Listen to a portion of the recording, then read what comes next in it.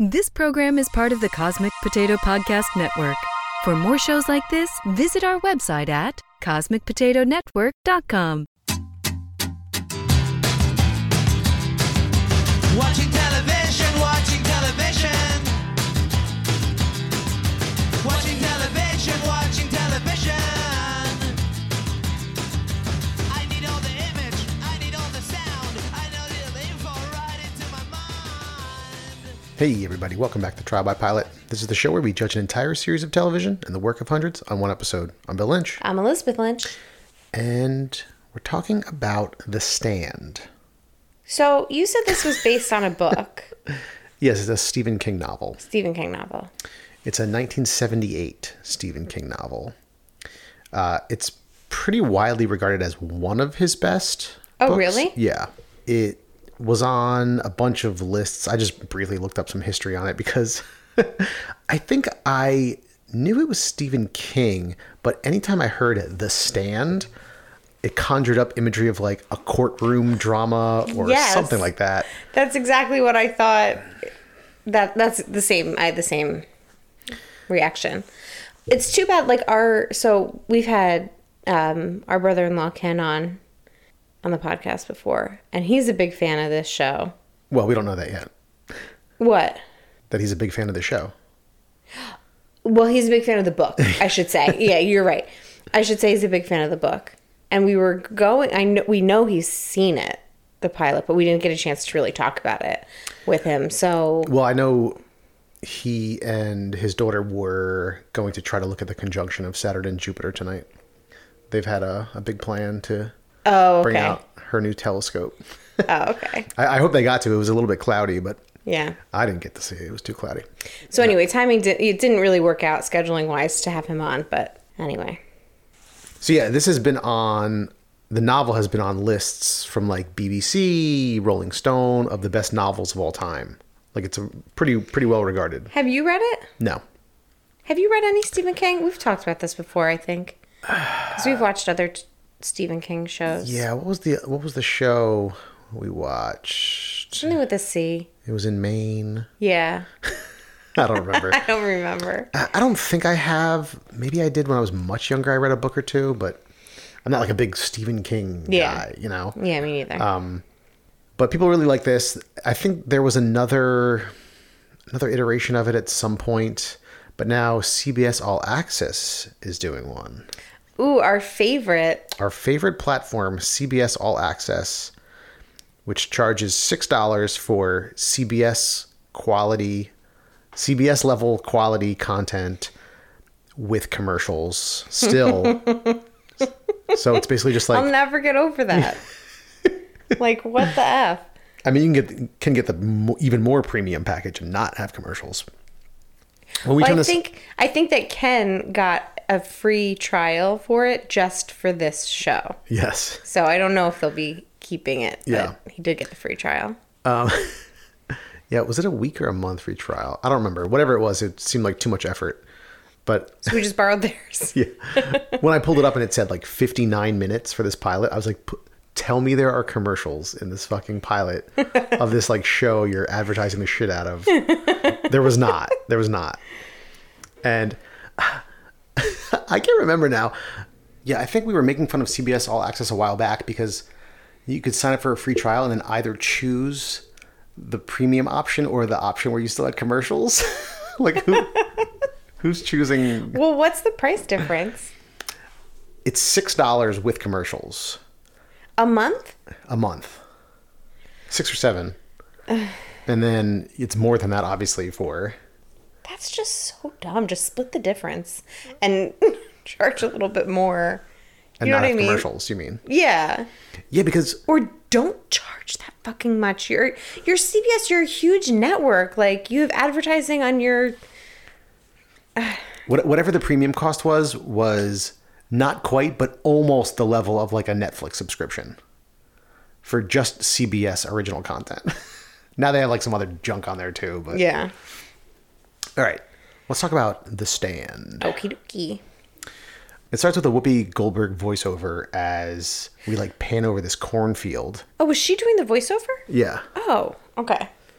And it was this like prophetic voiceover about God and evil or something along those lines. And then we leave the cornfield and we go to Boulder, Colorado, where there's a full church full of these like horrific bloated corpses riddled with maggots. Oh, it was disgusting. The visuals just, it was powerful. And some of them have like, I don't know, like goiter looking growths in their neck, like filled with like liquid. And then like a crew comes in to like start dragging out the bodies, I guess. And we hear, I don't remember if it was a news clip or somebody says it, that 7 billion people have died. So one of the guys said it. One of the guys that was helping pull bodies out. Yeah. He said to the other one, like, hey, like, I get it. Because the one guy, like, came out and was, like, throwing up. He's like, hey, I get it. Like, when I was first in EMT, it was rough. Like, but, you know, 7 billion people died, man. Like, telling him, like, to feel like, don't feel bad about it. And then there's a few of them scavenging in houses. One guy is like picking out DVDs, and like this younger guy asks him, like, why are you always looking for movies? He's like, well, you know, when society gets back to normal, I'm going to start up a drive-in movie theater, you know, like just trying to stay sane. And then we jump back to 5 months before this all happened. And a girl is tending to her sick father in their backyard as this guy, a young guy from the scavenging scene, is looking through a hole in the fence. So did you connect right away that it was the same person? Because I did not. Yeah. Okay. Yeah, I mean, he was covered up pretty well in the futuristic scenes. Yeah. But he had like a pretty distinct face, I thought. Okay, I just didn't realize. And the girl brings her father inside, and as this guy like backs away from the fence, he's jumped by these like 2 bullies who yank him away from the fence and like try to beat him up, but they start to chase him down. And he's getting away on his bike, but then sees a crow eating, I think it was a human scalp on the ground. And so he like swerves, crashes. And as he's walking home along this boardwalk, he sees just like crowds of people like sneezing and like everyone seems sick. Yeah. Put on your masks. I know this was like a little weird to be watching this now. Like, when did they film this? Yeah. You know? And so he arrives home to first opening a rejection letter, which is one of many he's received. Mm-hmm. And he goes into his room and like pins it up to this big nail on his wall. Like that's just filled with rejection letters. He's trying to get published. Right. Not college rejection Right. letters. And we find out his entire family is sick except for him. His mom's in bed. His sister's in bed. She was supposed to be having a bridal shower or something, but she's sick. And then we jump to an army research facility where Stu, played by James Marsden, is in an isolation room with a bunch of guinea pigs. And this scientist comes in and, you know, tells him, like, listen, I know you've been holed up here for a couple of days. I'll answer any questions you have at this point. And so he's like, well, why aren't you wearing a mask like everybody else? And he said, well, there's this virus and guinea pigs respond the same way humans do. And you've been in this room with these guinea pigs. They're not showing any symptoms. You don't have the virus. Mm-hmm. The reason they think he would have the virus is because we flash back and see him outside of this, I don't know, store. He's on like a porch somewhere. Right. And a car crashes. He's like with a bunch of guys. Were they like drinking outside of that Yeah, they thing? were like hanging out outside the store or something, just drinking. Yeah. So a car crashes next door at like this gas station. So him and his buddies go run to help. And they find this like very sick family inside. Like mucus is all over their faces. The car already stinks. Yeah, it was gross. And so back at this army facility, this doctor is telling him like everyone else that you were with was infected by what we think is some kind of super flu, and they're all dead. Every single one of them died. Mm-hmm.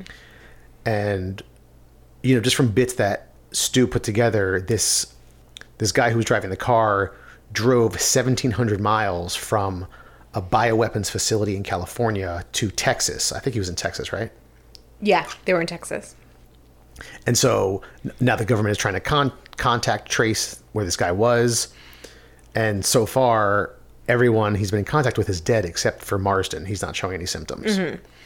And so they want to draw his blood and do all these tests and try to figure out what he has that they can, you know, try to come up with a vaccine or something. Right. And so he reluctantly agrees, like, okay, do what you have to do. And a nurse comes in to start taking his blood and she sneezes and he like gives her a look and she's like, allergies. Right. Like, okay, we get it. Mm-hmm. She's definitely sick. Harold, the like awkward guy who was looking through the girl's fence, some short time after all this happens, he's riding his bike again, and there's just like dead people in the streets. He can't find anyone. He's like calling out for people. And so like apparently this happened really quickly. And so he can't find anyone until Fran, this girl that used to babysit him and he's like been creeping on. Right. Very, very creepy, by the way. Like really creepy. Yeah. Yeah. It's clear he has a thing for her, and it becomes even more clear later on. But like, yeah, he's like spying on her, basically. So I guess she babysat him, and then she's also like best friends with his sister. Yeah. So like that comes up at some point, but like he's just like really like creepy. Like he purposely is like going towards her house, calling out for people. Right. Like he quietly approaches her fence to peep through it to see if she's there. Then when he realizes that she's there, he like quietly backs up and then acts like he's like, "Hello, is anybody there? Is anyone alive?" You know. And so they get into an argument because she's like hanging around. She's like, once this dies down, someone's going to come and take my father's body, and we'll find. He's like, listen, no one's coming. Right. And so he storms off, and she goes back inside, and we see her father also has this like crazy looking thing on his neck, like filled with mucus. And she like comes to the realization like maybe Harold was right. And so she like starts to like try to wrap him up and like put some of his military pins on him. Yeah. Medals. Then Harold, when he leaves, he finds a cop car crash into an antique store. And so he takes the cop's gun for protection. And then he sees an old typewriter in this broken window and like kind of is eyeing it up. We don't see him take it, but like that's the implication. Right. And so we see Franny dragging her father's body outside to bury him in the garden as we're listening to an announcement from the president, I think. They never said, but I think that was the implication. Saying this was not a biological weapon produced by the United States. We've never done any of that kind of stuff. Bullshit. And as she's listening and watching on TV, the power goes out. Then we see her in a cornfield. And she's walking through this cornfield, and we hear like echoey children's laughter. Yeah. It's like a stock. Yes. Stock children's laughter absolutely. Noise. And she comes to this little clearing in the cornfield, and she finds a little baby doll. And then Whoopi appears in front of her and introduces herself as Abigail. And she's like, listen, this is important. You need to come see me at this house in Colorado. Can you remember that for me? And then she wakes up from this dream. And then we see Stu, James Marsden's character. He's taken from this facility that he's in, and they're heading to the CDC center in Vermont. And, it becomes clear as he's like leaving this facility that other people in there are infected. And so him and this other doctor are trying to get themselves out of there. Right. And they join this caravan with this other like burly military guy who intimidates James Marsden into putting on a hood so he can't find out where they're going in Vermont. So they get there, and he's talking with the friendlier doctor in this like downstairs room. He's by himself again. And then that doctor coughs as he's leaving the room. Then we see... So, like, at what point are these people going to put on some PPE? I'm just wondering. Yeah. There's, like... everyone's so cavalier. Like, even the doctor that is, like, working with Stu, he's like, well, you're not contagious, so I don't need to wear a mask. Like, you should just wear one anyway. Maybe this is, like... Right. Talking is like, now I feel like we've aged 10 years this year, and like we just like know too much to watch this show. Yeah. Yeah, because a couple of times they showed researchers in the CDC facilities wearing stuff, but other than that, like nobody was. Nobody. Even these guys who knew like, okay, this is a super virus that's wiping people out right now. Yeah. And they're not wearing anything. They're not wearing like any type of like mask or, like, I feel like people should be in, like, full, like, hazmat suits in these places where they're studying the virus. Right. And so we go back to Harold, who is shining up some leather boots and, like, uncovers, like, 2 motorcycles in, I don't know, maybe his parents' garage. And so he goes over to Franny's house again after, like, rehearsing over and over again what he was going to say to her to try to convince her to come with him. So he goes over there. There's no answer at the door. So he just goes into the house. goes up the stairs and he hears the shower running, but she doesn't respond. Yeah. So he kicks in the door to the bathroom and finds her unconscious in the bathtub after having taken like a shit ton of pills. Right. And gets her to throw up. And we see her like barf up all these pills and stuff. Yeah. And so she's upset that he saved her. She's like, I don't want to be here anymore. But he says he's returning the favor because she was the one who stuck that nail in his wall when they were kids and told him never to give up writing. And he still hangs up every rejection letter there, and he still hasn't given up yet. And if 99% of humanity is dead, which is what the news was projecting, then they're part of the future if they've survived this virus. And like a creepy face, like, we're going to have to do it, maybe. She like knows he's a creep. Yeah. Yeah. It was weird because, you know, he was presented as one of the two protagonists of this pilot. But like right away, he's like looking through this fence at this girl, which was creepy enough. But then like as it keeps going on, you're like, is this like the good guy, quote unquote? Yeah, like, yeah. There's something wrong with him. Also, while this scene was going on, I'm Going Through Changes was playing, which is the theme song to Big Mouth. Which is like how we know the song, basically. Yes. It's just such a contrast between this show and that show. And so his plan is to head to Atlanta to the CDC. And she's like, actually, that's kind of a good idea. That seems like the place that we should go to. Then Stu wakes up and he's in a cornfield, or there's a cornfield like outside his little room. And so he walks into it and he hears a baby crying. And so he follows that noise to the center of this like little tiny crop circle. And there's a wolf there this time with red eyes. And so he wakes up just as this sick doctor is coming in and telling him, I've got it. The other doctor has it. Everyone here has it, it seems like. Right. You got to get yourself out of here. No one's even heard from the general, the 4-star general who's supposed to be in charge. But he doesn't know how to get out of the facility. Like, he can't get past this, like, one level. Yeah. And then the other guy comes in, like this big, burly doctor who's like a jerk-off. Comes in with a gun. Struggles with the other doctor, shoots him in the chest and kills him. But then Stu, who was handed a scalpel from the other doctor, slices this guy's throat, who has like this like He's already got the gross, big, bloated so he neck. slices his throat and like all this like stuff spews out of it, kills him and takes his gun. And just then the door opens and a voice on the intercom tells him, follow the red lights. And so he starts going up, and we see someone watching him from the control room with all these cameras. And it's the 4-star general, played by J.K. Simmons, who has Stu come up to his control room, gives him a key card to get out, as he's like coughing, so he's done for too. Right. And he's like, before you go, just indulge me in this. And he reads him a poem from a book Yeats, that, I think. yeah, it was a book that his daughter gave him, who just died like 4 days ago, I think he said. And then after he's done with the poem, he shoots himself in the chest and Stu escapes the facility. Which was disappointing because I like him. And I was like, oh, he's not going to be in this Yeah. show anymore. Yeah, I mean, he's good and he was really good in Yeah. this like brief scene. I was like, he's dead. He's great. I like the other doctor too. I wanted to look up where I knew him from. Yeah.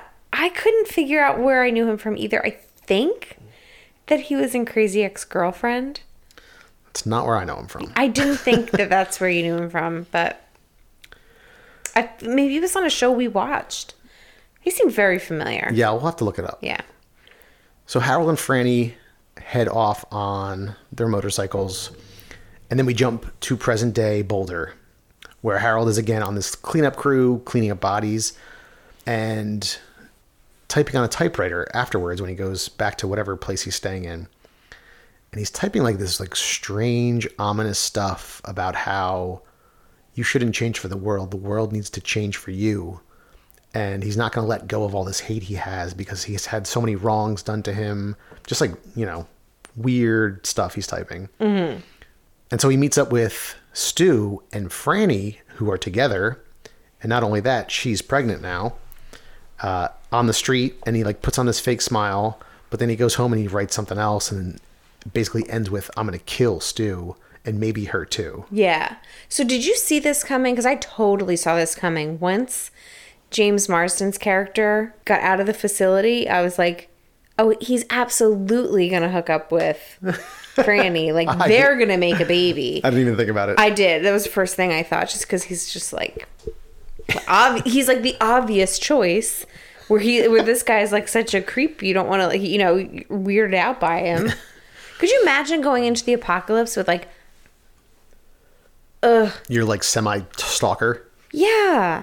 Like, do you have like someone on your mind who you would not want to be in the apocalypse with, and then you're like stuck with them, and then you get up with like the rest of the group, and you kind of want to ditch that person because you're like, I'm very uncomfortable with everything right now.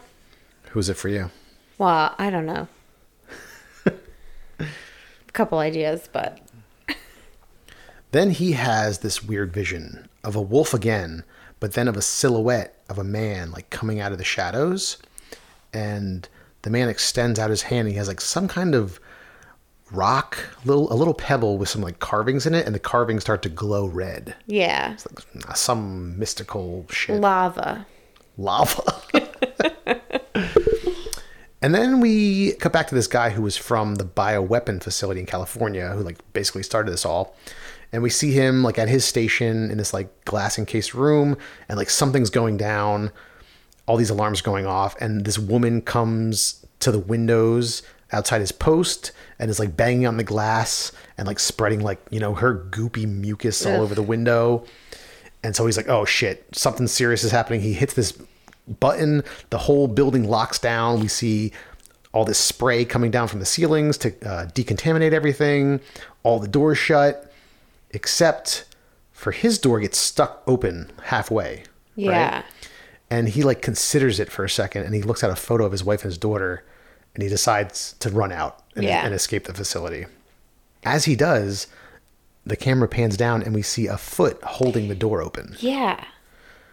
And so as he's driving away with his family, he gets his daughter and his wife, and they're driving away, and he sees a man on the highway attempting to hitchhike, which I'm pretty sure was the same guy because they kept like showing his boots. Okay. And he drives past him, but then he looks in his rearview mirror and he sees the man in his back seat with his daughter. Yeah. And that was the end of the pilot. And you were like, wait, what? I was like, how did he get back there? And I was like, he's like a magic guy. And I was like, oh God, is there going to be magic? But I mean, I thought it was obvious there was going to be some kind of like weird magic, religion, mystical something in the show. Even Whoopi Goldberg's character is like reaching out to these people's dreams to bring them to Colorado. you know, I'm picky about how I let that enter my shows. Yeah. Yeah. What did you think overall of the pilot to The Stand? I thought that, like, overall, I thought it was good. I thought that the acting was really good and the story was definitely engaging.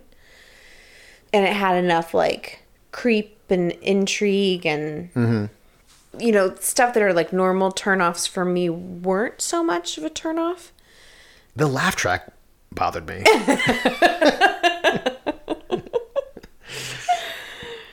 But, like, you know, it's sometimes there were certain times where I was like, oh God, is this gonna be like another fucking Walking Dead? Is it like, not that they're obviously not fighting zombies, but, you know, just the apocalypse is just, you know, it's done a lot. And so sometimes it's good and sometimes it's bad. Yeah. And so I just wasn't sure. Sometimes I was like, oh God, I don't know if I can do this. But I did think it was really good. Will I continue to watch it? I didn't ask you that yet. Oh, all right. You go. Give me your opinion. I'll save it. Yeah, I thought it was pretty good. Like you said, I thought the acting was good. I mean, James Marsden is good. Mm-hmm. I mean, some of the good actors in it are already dead. The guy Harold made some weird choices, and I couldn't tell if it was like a character thing. You know? Probably because he's weird. Well, he's supposed to be so He's supposed to be weird. creepy and awkward. Yeah. And it was creepy and awkward. But everybody else was good. There were a few editing things that felt like networky to me. Like what? Just when James Marsden walks into the general's office and like they cut to the scenes of the cameras. It just felt like if this was a really great HBO show or something, it would have looked a little bit better. Okay. Minor complaint. Well, it is CBS All Access. Yes. For the most part, it looked good, and I don't want to be too hard on this show just because it's on CBS All Access, and I hate CBS All Access. For no particular reason, I just think it's ridiculous. Yeah, I thought for an apocalyptic story, it was pretty intriguing. Mm-hmm. You know, of course, almost everyone starts out with some disease. Many of them turn into zombies, and this one didn't, which is a nice change. Right. I thought that whole story about how this came to be and these characters trying to get out and rebuild, even the stuff with creepy Harold was intriguing and engaging. Mm-hmm. It started to lose me a little bit in the fantastical stuff. Right. Which I'm certainly more open to than you are. Mm-hmm. But for a network show to try to pull it off, you know, he like holds out his hand and this like magical gem starts to glow. Right. I don't know. I have reservations about that. Maybe they'll do it well. I have reservations about it. And actually, when I was trying to research stuff just quickly on the history of The Stand, I saw just like the headline of some review, like, you know, this part is good. The part where it loses you is where it tries to become this like biblical, like good versus evil magic, whatever thing. It's just like too much. It's too much for a CBS show. Yeah. Because I feel like without that, it's still like an interesting concept. If you're going to do, not that it's a new concept, but like it seemed like they were doing the whole apocalypse thing well. Yeah. So why not do that well? But then you're like throwing in this like glowing bead. I mean, at the same time though, if they didn't have any of that stuff, would it just be like, oh, cool, there's a man-made disease that wipes out most of the human population? Like, you need another spin on it. Yeah. And I guess this guy is going to be either the devil or some personification of evil. I think it's like a very like black and white good versus evil kind of thing at the end. Okay. Is like what the little bit I've read about it has led me to believe. Mm-hmm. So I guess that guy's bad and maybe Whoopi Goldberg is good or something. But yeah, I mean, overall, it was a competently done show. I don't know if I'm intrigued enough to keep watching. I don't think I think the timing of this is bad. Now, I know it's already like, it's already a book. You know, the story already exists in the world. But like, the watching it now, where we sit still in the midst of a pandemic, I don't know if I want to sit and watch this, where it's like where they don't turn into zombies, so it's just that much more realistic, where like 99% of the population is wiped out and you're just like, I think that was tough for this episode. I don't think that's going to be in future episodes. Yeah, I think like now it's these survivors forming whatever factions, and like this bad guy and this good person like trying to lead them down the right path. I don't think there's gonna be much more like pandemic infectious disease kind of stuff. Yeah, it is just weird watching something like that. Sure. When you're like, no, this is how pandemics really work. When you're like watching something and like, because when has anyone actually lived through a pandemic that was making television last year? Nobody. Right. You know, so it's like, oh, this is how we'll do it. Where like now. Yeah, and you know, some of it seemed a little unrealistic to me. Like this bioweapon facility, something happens. This virus gets released. It's airborne, and everyone there gets it. But this guy locks it down so no one can get out, except he gets out because the devil wants him to, or some shit. Right. So he's the only one at this point with the infection. And by the time he drives, I assume straight from California to Texas, what's that, like a day, 18 hours or something? And people like apparently come down with these symptoms really fast and die really fast, but it spreads worldwide and kills 7 billion people. While the U.S. government knows that this happened and is trying to stop it, right? They can't just shut everything down and stop it from spreading. I don't know. You know, people don't want to be told to stay home. Well, we know how that goes. but they didn't portray it like that. They portrayed it as like this wild thing that like just spread across the globe. Yeah. So you don't think you're going to continue? I don't think so. I don't think I will either, unless maybe Ken says, no, it's great. You should really keep watching. Maybe then I will. Yeah. But I do have a couple other things that I just realized have come back recently that I need to catch up on. Like what? Season 2 of his Dark Materials on HBO just came back. I would like to watch that. I haven't watched a lot of TV for myself lately. I've been playing a lot of more video games like the last month. Yeah, you have been really into your video games lately. I mean, I really just don't play for a while, and then when there's a game that I really like and get into, I just want to play it all the time. Yeah. So would you recommend The Stand? I don't know. Would you suggest people get premium CBS All Access accounts to watch The Stand? No. Okay. So then I suppose I don't recommend it. I mean, I think But if I'm you very were... curious to hear what Ken has to say. So we'll have to report back, like, Yeah. you know, what his take was. Wasn't good enough for me to be that intrigued. Yeah, I mean, if there were... We watch enough dark stuff, too, that, like, this isn't really doing it for me. Like, we're still watching Lovecraft Country. Oh, yeah. That show's great. Yeah, that's I really like it. That has some weird stuff in it. Very weird stuff. Where you're like, oh, this is so uncomfortable. I don't want to watch it anymore. I can't stop watching it. You know, like that show's just good. But I don't know about this, man. Yeah, I mean, if you are a big fan of the book and want to see another adaptation, certainly watch it. If you're a fan of other King stuff, it's such a weird mix of genres, like this dark horror, fantasy, futuristic, post-apocalyptic thing. I'm curious to maybe read more reviews. I mean, hey, the book apparently is great. A lot of people love the book. So apparently it can be done, but will this adaptation do it justice? Right. I don't know. Remains to be seen. All right. Anything else? No, I don't think so. Great. If you have suggestions on shows for us to watch in the new year, please email them to trialbypilot@gmail.com. You can also find us on Facebook, Instagram, and Twitter at trialbypilot. And please go on to Apple Podcasts, Stitcher, Spotify, subscribe to the show, leave a review, and tell a friend. And thank you to The Beats for providing our theme music. Thanks, Beats. Bye. Bye. Watching television.